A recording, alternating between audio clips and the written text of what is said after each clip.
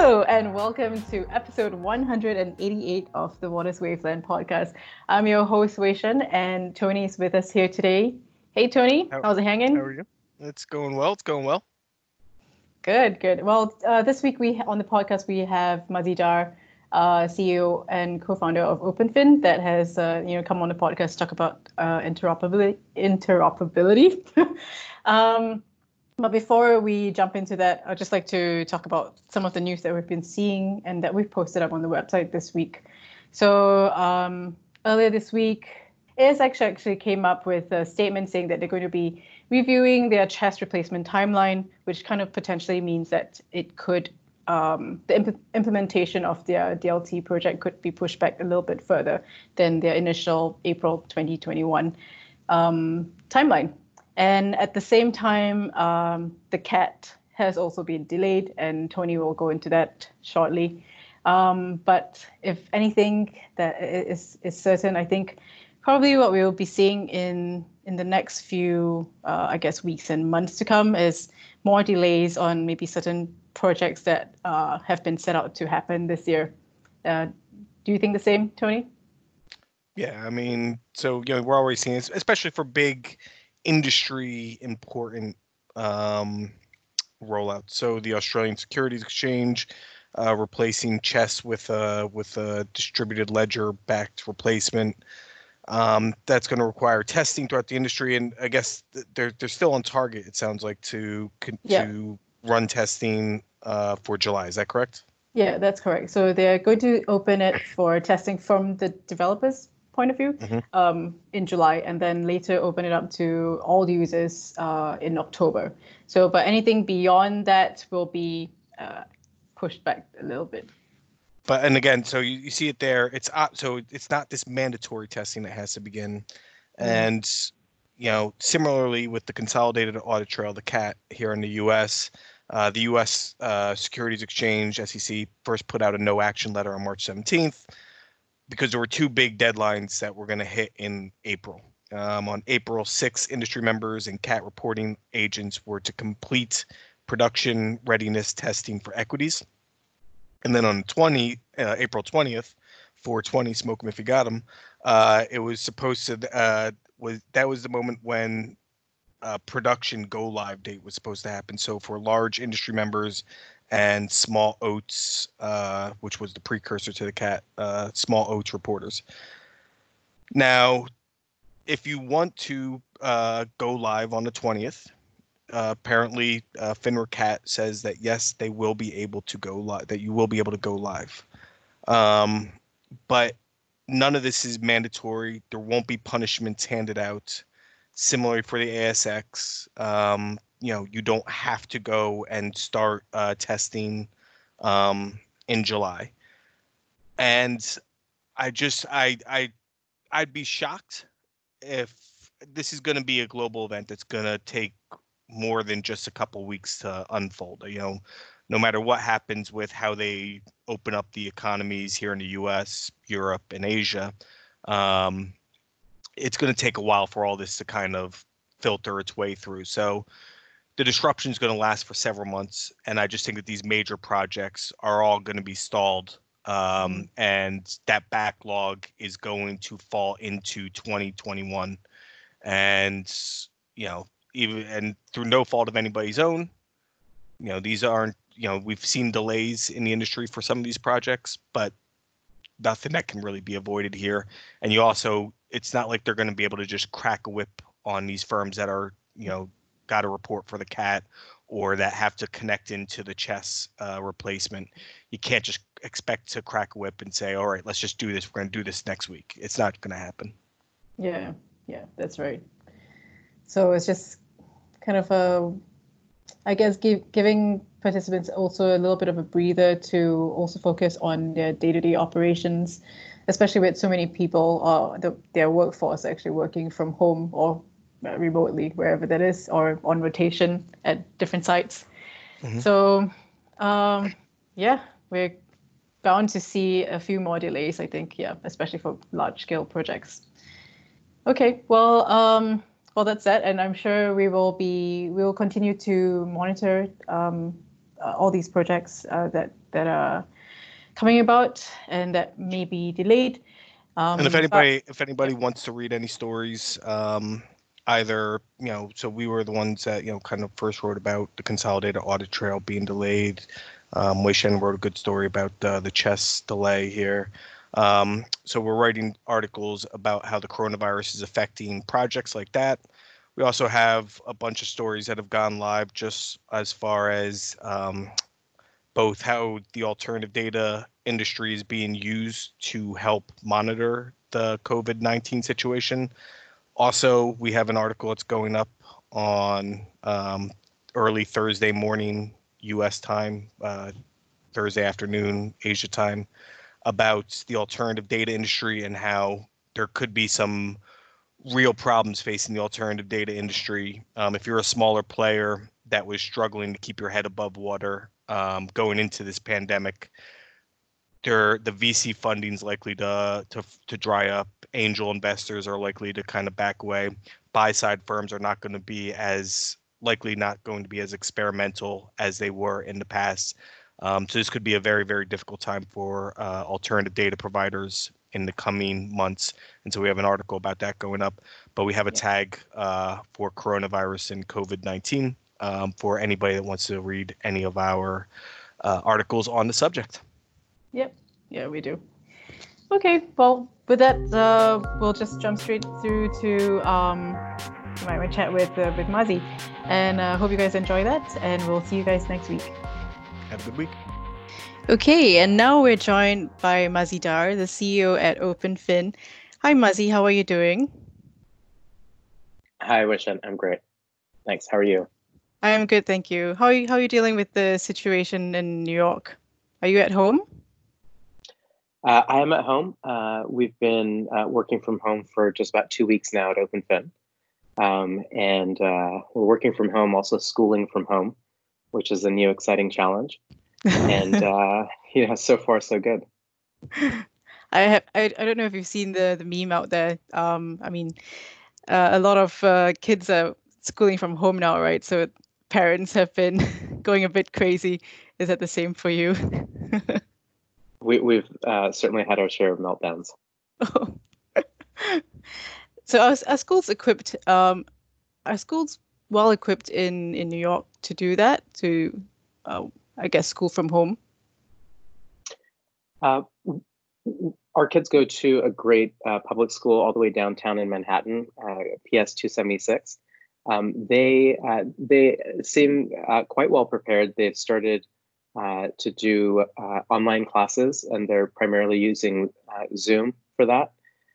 They're also using Google Classroom to hand out assignments and take them back remotely. So it's actually been it's been pretty good so far. There's still some kinks they're working out, and it's new for everybody. But it's actually gone, I guess, better than expected. Okay, that's cool. Because I know, here in Hong Kong, some schools have been doing that, but I've heard other schools are not. So basically, the kids have gone for months without doing anything.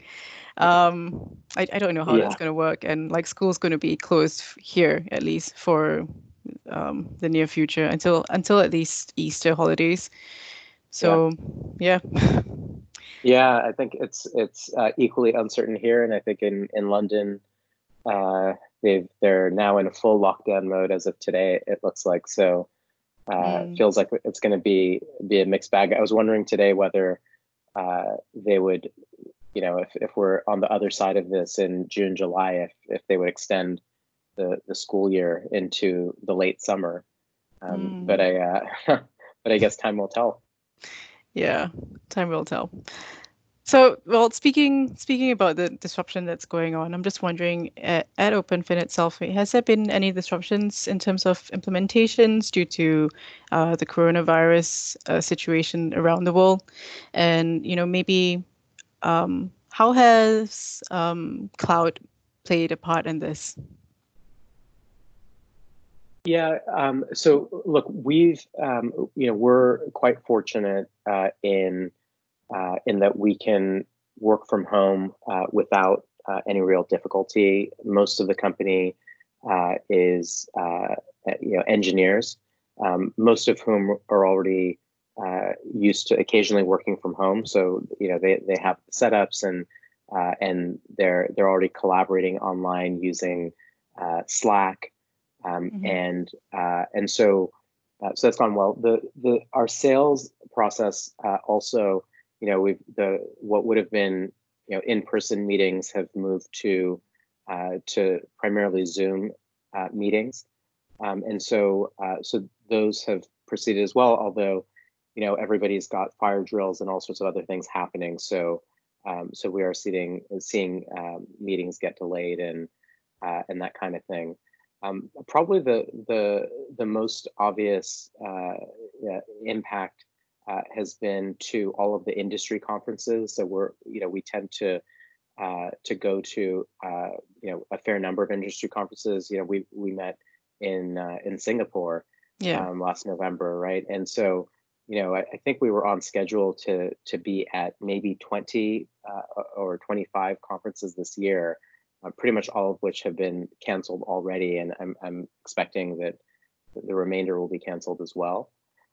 So that's been a really big change, and we're really thinking about a more digital approach, and so we're participating in programs like this, which is terrific, as well as webinars that we've conducted. We did one last week. We had 200 people show up to a webinar we did about our new offering, which is the OpenFin platform API. And so we're really focused on staying in touch with the customers online while we're all social distancing. Okay, great. Yeah, that's right with the conferences. I mean, even ours has been has had to be pushed back. So far, we have not canceled any. It was just we're just postponing them. I think it's been the same around here in Asia too. Some of the big conferences that have been happening in the region have been just pushed back to later part of the year. Well, we don't know if that will still go on. Yeah. But it's just something. You can't help it, right? I mean, there's nothing we can do really, and social distancing is important at this point. Yeah. I think doing nothing is, I think, what the right approach right now. But you mentioned cloud earlier. That's a really interesting one that we're seeing develop, and I think it's right now it's become even more topical. When you have so many people at banks and asset managers now working from home.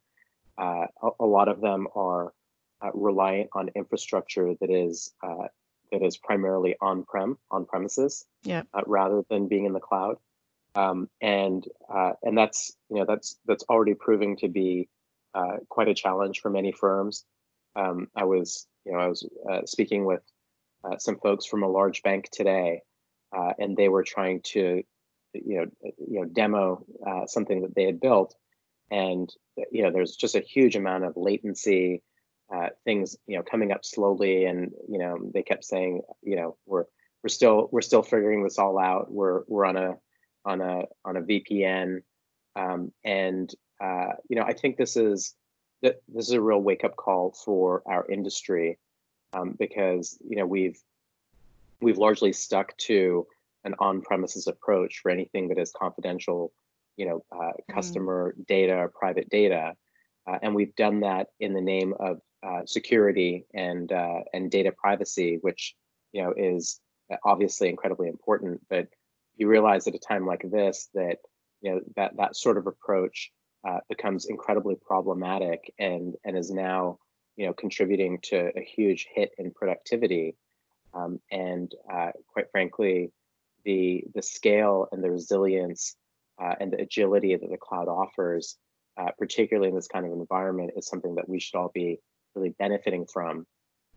And so I think we're going to, as an industry, need to embrace the cloud much more proactively, and come to terms with some of the concerns that people have around security and compliance. Now, that doesn't mean compromising security and compliance. It simply means taking advantage of all the great tools that are available in the cloud from the major cloud providers, and doing that while we very aggressively move infrastructure more to the cloud. Okay. So do you see, I mean, so those that you're talking about, especially as what you've experienced, with the maybe home bandwidth's not as good, or maybe they have problems connecting to the VPN.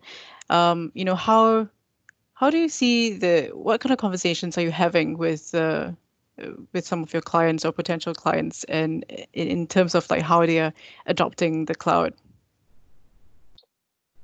Well, look, we have heard from many, if not most, banks about the kind of hoops that they need to jump through to be able to use the cloud themselves and to use cloud-based services. Even a platform like Salesforce.com that's been around for nearly 20 years now. Actually, it's more than 20 years now, and that many banks use. At a number of firms, they need to get special exceptions for Salesforce.com because there's customer data that resides in the cloud.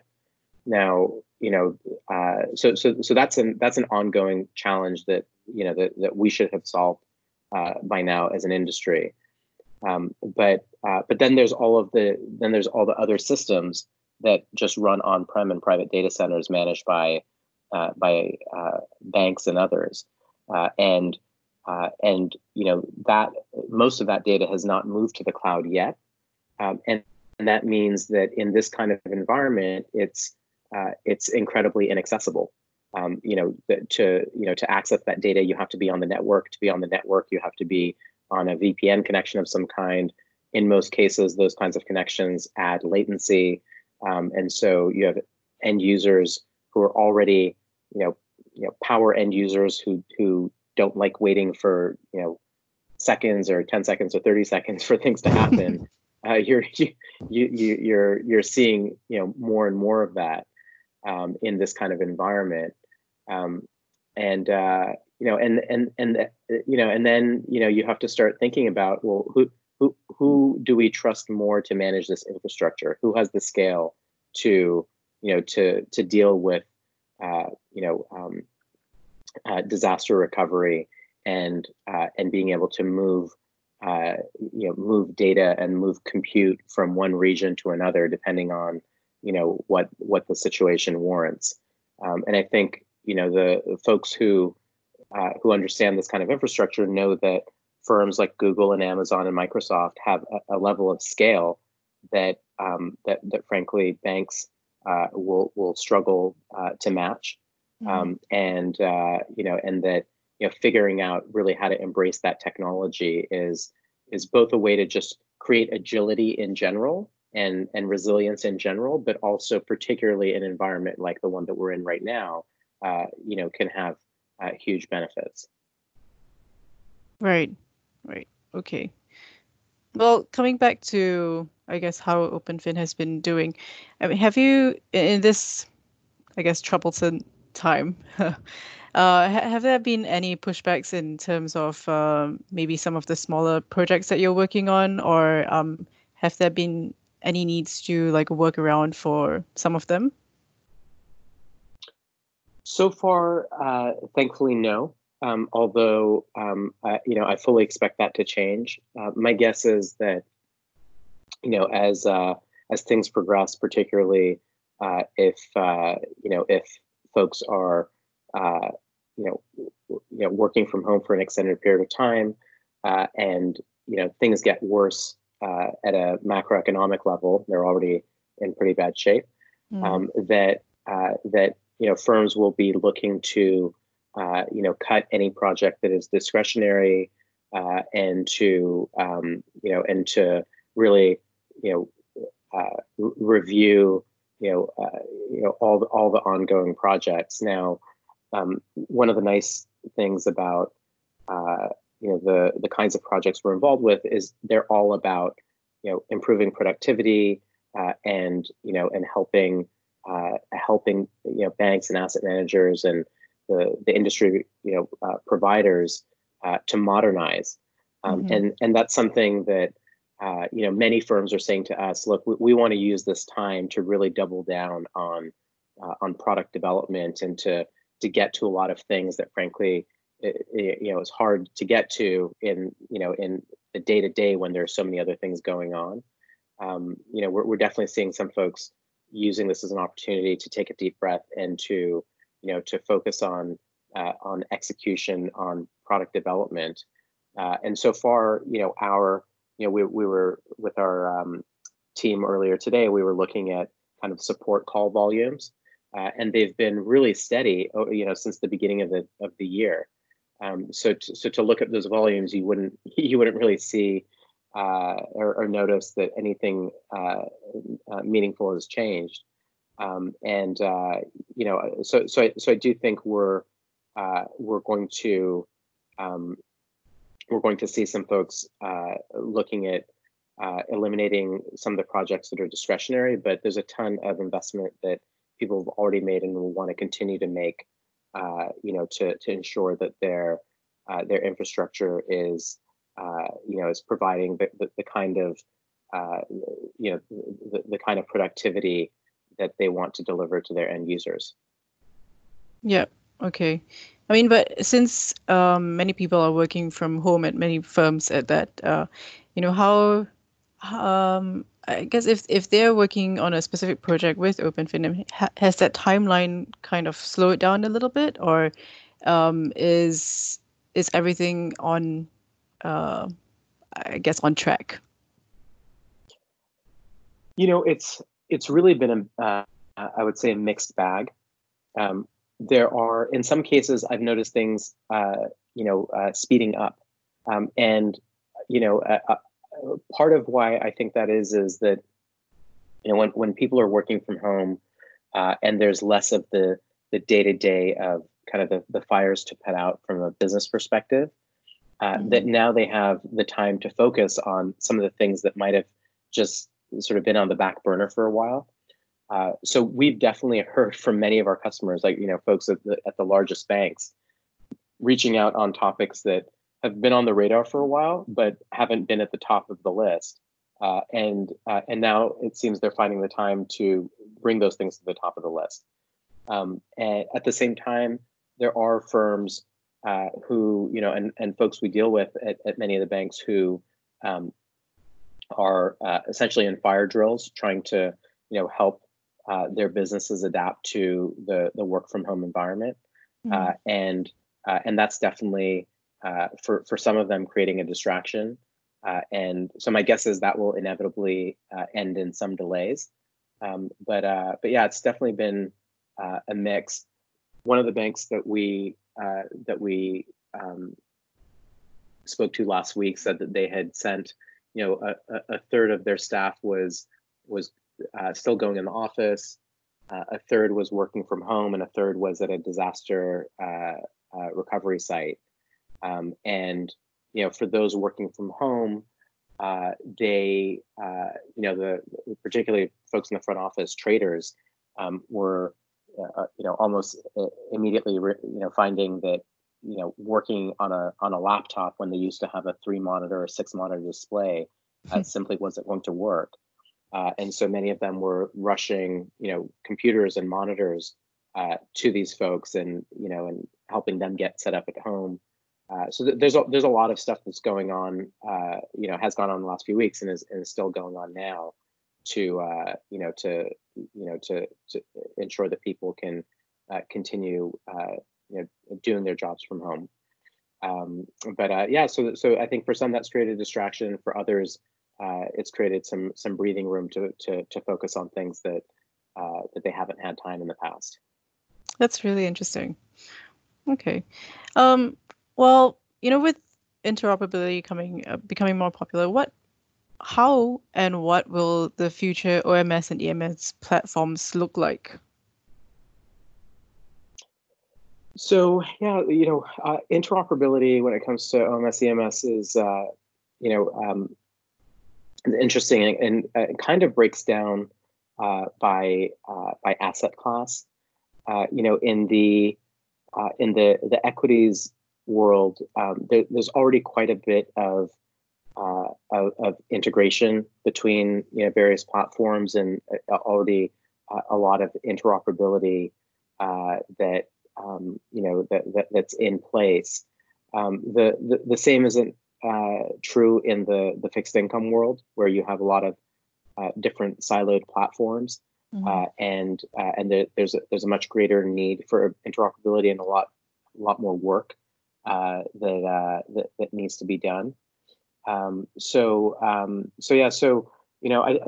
the first category with equities, there's still for sure opportunities, for example, to integrate data insights into the workflow, and AI and other intelligence from new applications that are being developed. Whether that's bots or other intelligent applications that firms are developing. I would say for fixed income, there's more lower hanging fruit than that, to stitch up the workflow. It's still in many areas here, it's early days. I think Wish, you and I have spoken in the past about the FDC3 initiative. That's financial desktop connectivity. It's like Fix for desktops. And essentially, it's the language that enables desktop applications to talk to one another, and it enables interoperability. The FTC3 standard that's supported, it runs under the auspices of Finos, the FinTech Open Source Foundation, and is supported by many of the large banks and major platforms like FactSet and IHS Markit, Refinitiv, and others. So firms are adopting that standard, but we're still in the early days of that adoption. One of the things that I would encourage all firms to do who are part of that workflow, where they have applications, whether they provide an OMS or EMS solution, or they're an application that would be part of that workflow, is to not wait for others, and to get started on FDC3 compliance today, and make your apps FDC3 ready today.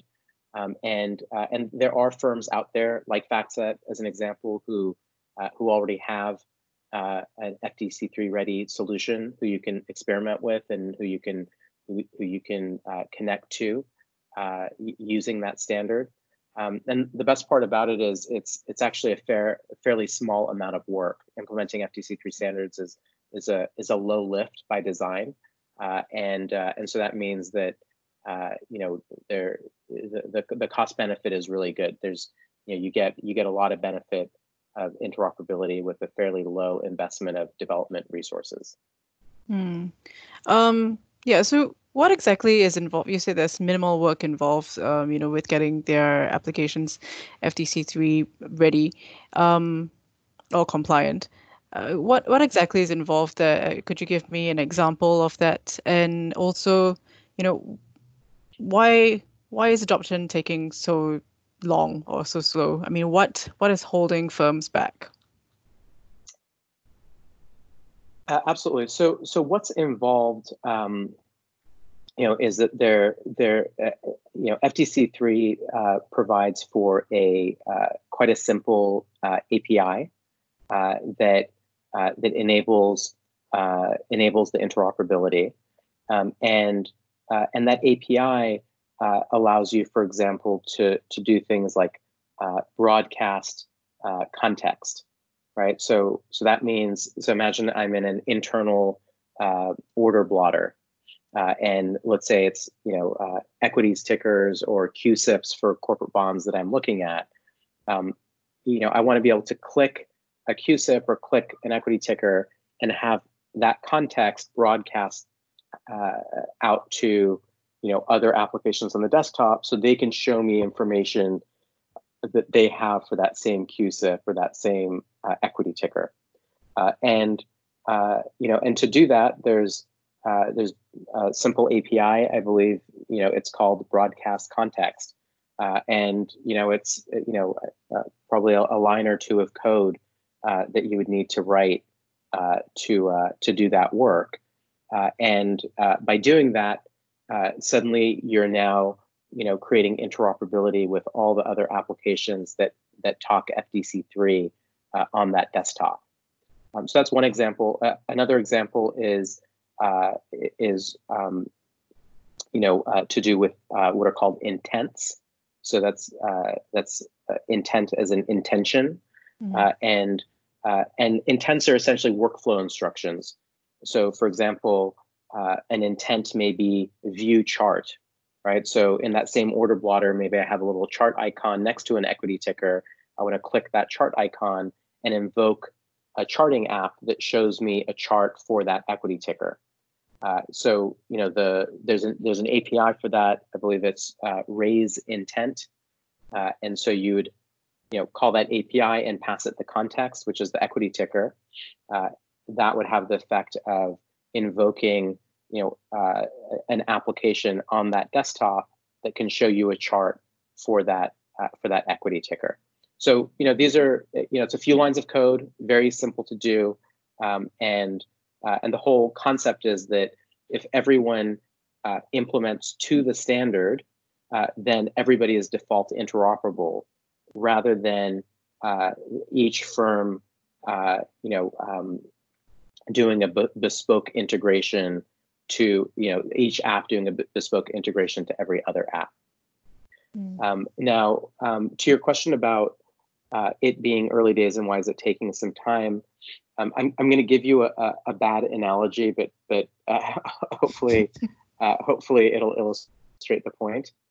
So the bad analogy is that today we're doing something that's sort of like dating by going to a bar, and where we need to be is dating like using Tinder, and that's my bad analogy. And I apologize for it in advance.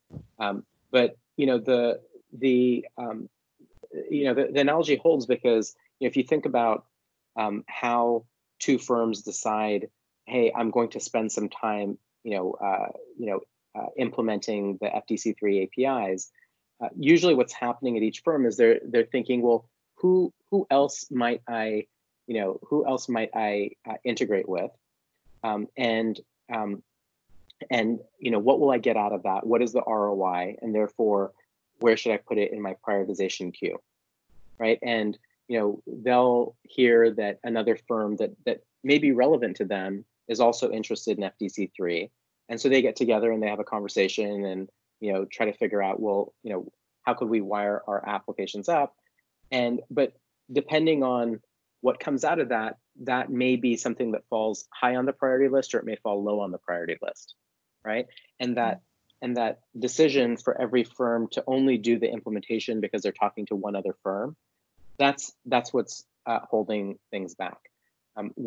Where we could be and where we're expecting to be later this year is having created the catalyst for lots of firms to be on the standard, and for with a relatively small investment from each firm, for them to know that lots of other firms have already done that integration, and therefore they could be interoperable with all of those firms. That increases the value of doing that integration and helps accelerate the adoption across the industry.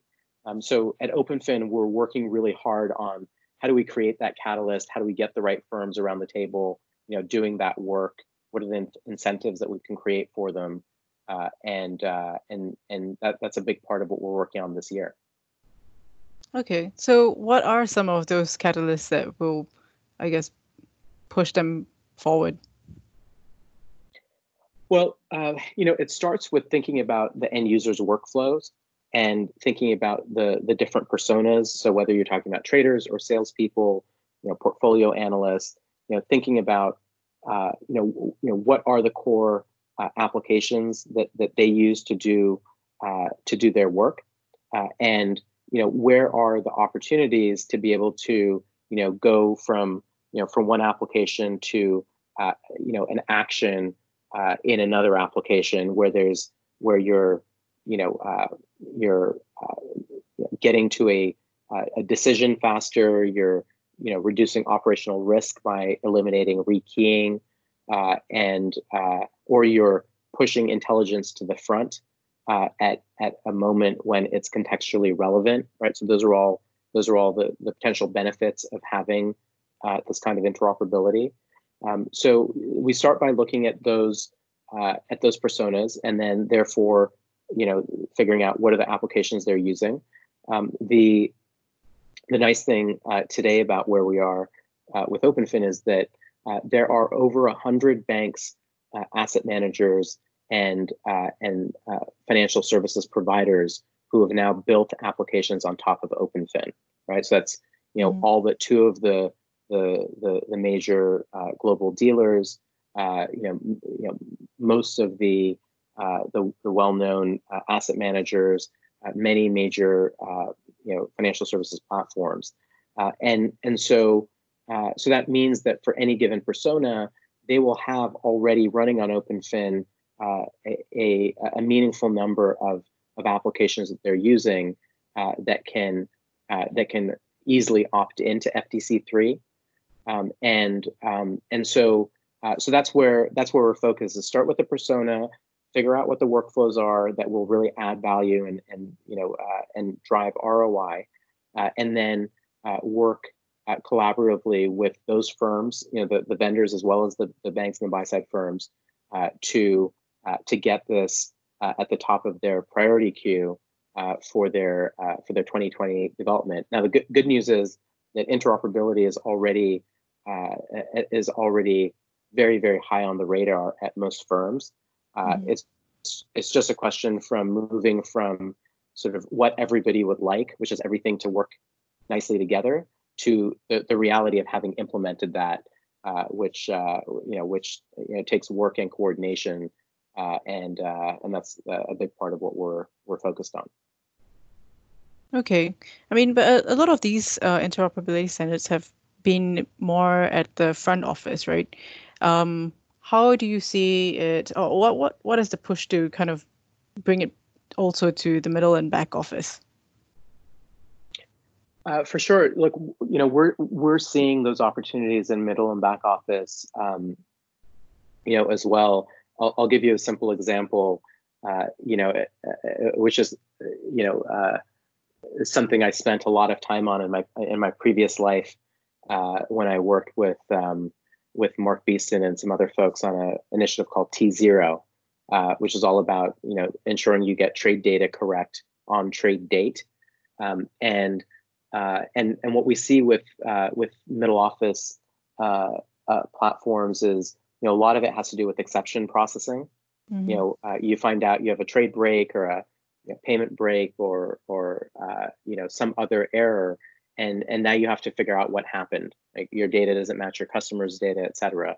Now you have to figure out what happened. Well, often to figure out what happened, you need to be inspecting 5 or 10 different systems, right? Because that's the data resides in lots of different systems, and so that's a simple example of if you have simple interoperability that allows you to go from a trade ID that to pulling up information across 5 or 10 different systems with a click of a button, so you can see exactly what's happened with that trade across different systems. That's the exact kind of thing that allows you to reduce the amount of time that you have to spend investigating each of these issues, and so we're seeing those kinds of opportunities in lots of areas beyond the front office, and that goes from the middle office. It goes to support and help desk types of functions, as well as just generally within any firm. If you think about your intranet and getting to something simple like somebody's phone number within your firm or their title, right? How do you easily pull up data that you have within your on your intranet where it's hard to find, and those are the kinds of things that FTC3 can help with a click of a button of pulling that data to the front when you need it, rather than leaving every employee to have to go dig for that information. So we're seeing many of the biggest banks making this kind of investment across their organization, not just in their front office, but across their entire organization. And it's all about workforce productivity, and it's a big driver of ROI. Okay. Also last year OpenFin actually raised 17 million from your Series C funding. I'm just wondering, how else have you been using these funds to further product innovation, and what are some of the things that you're going to be working on this year?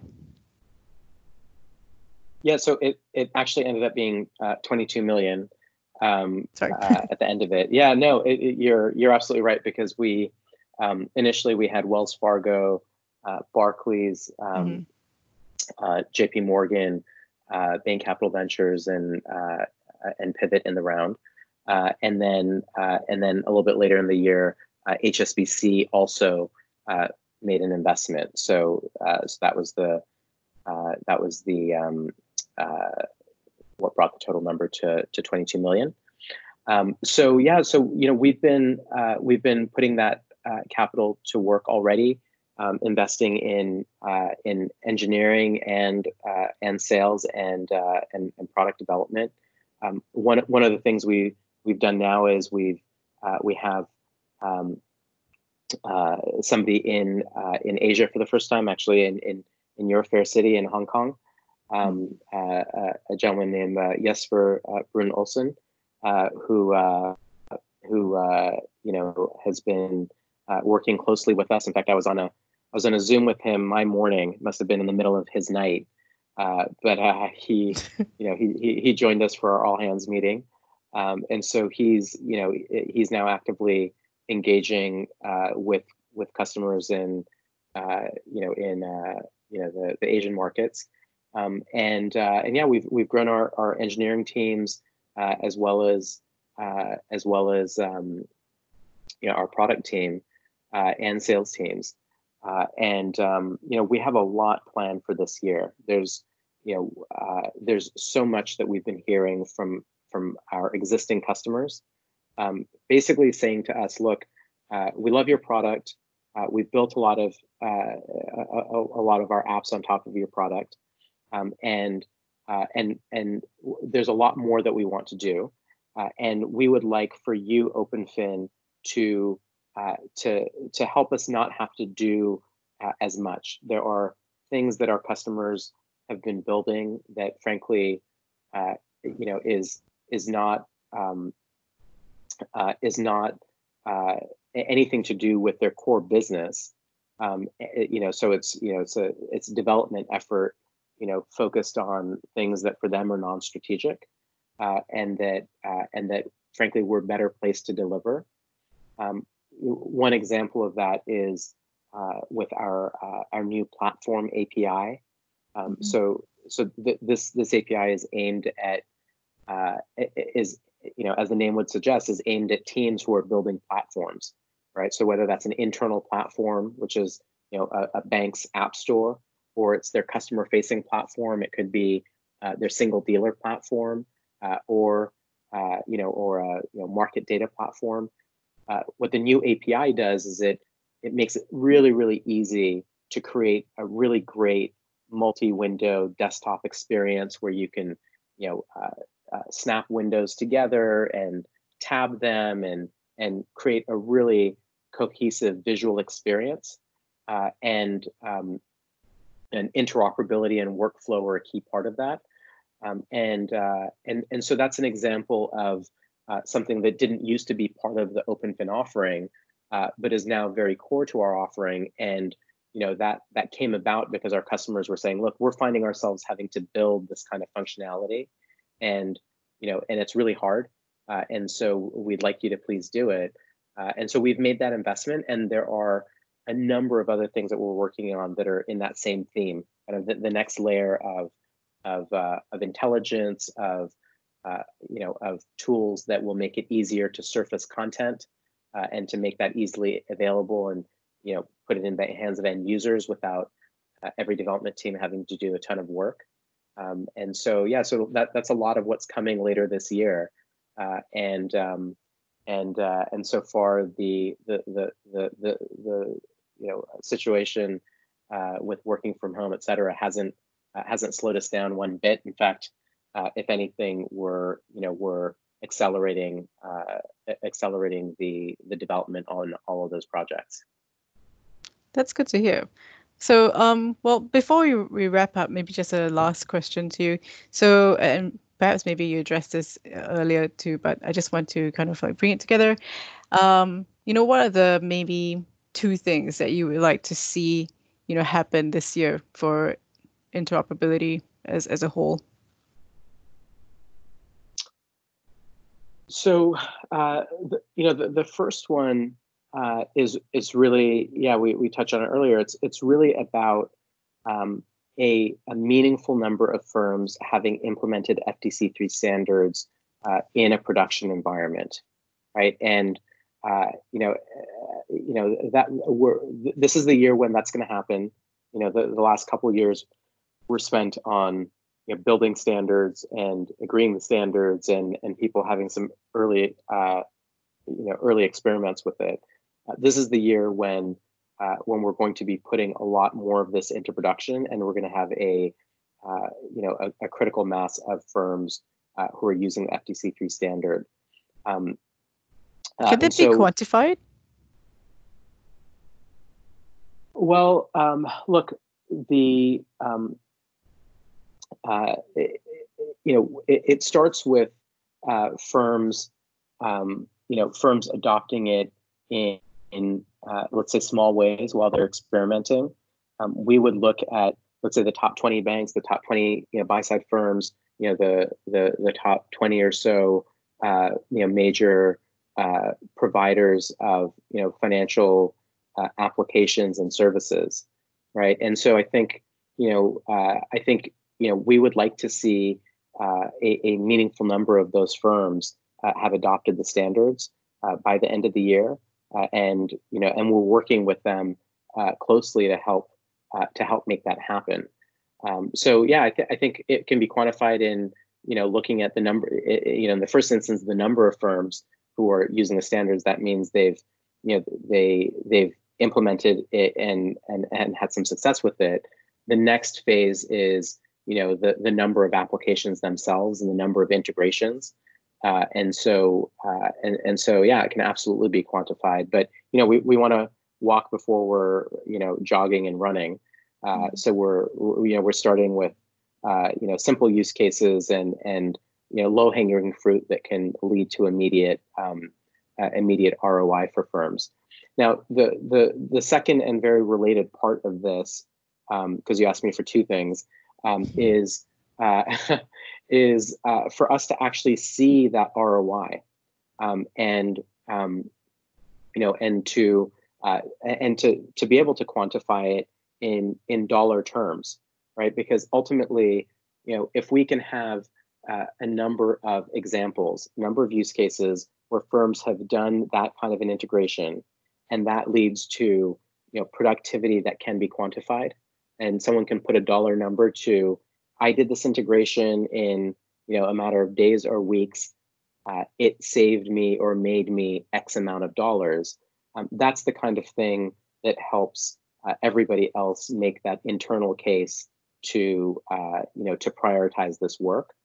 So that's the other thing I'd like to see is this quantified in terms of dollars by the firms who are early, and so they can really set the pace and make the case for other firms who are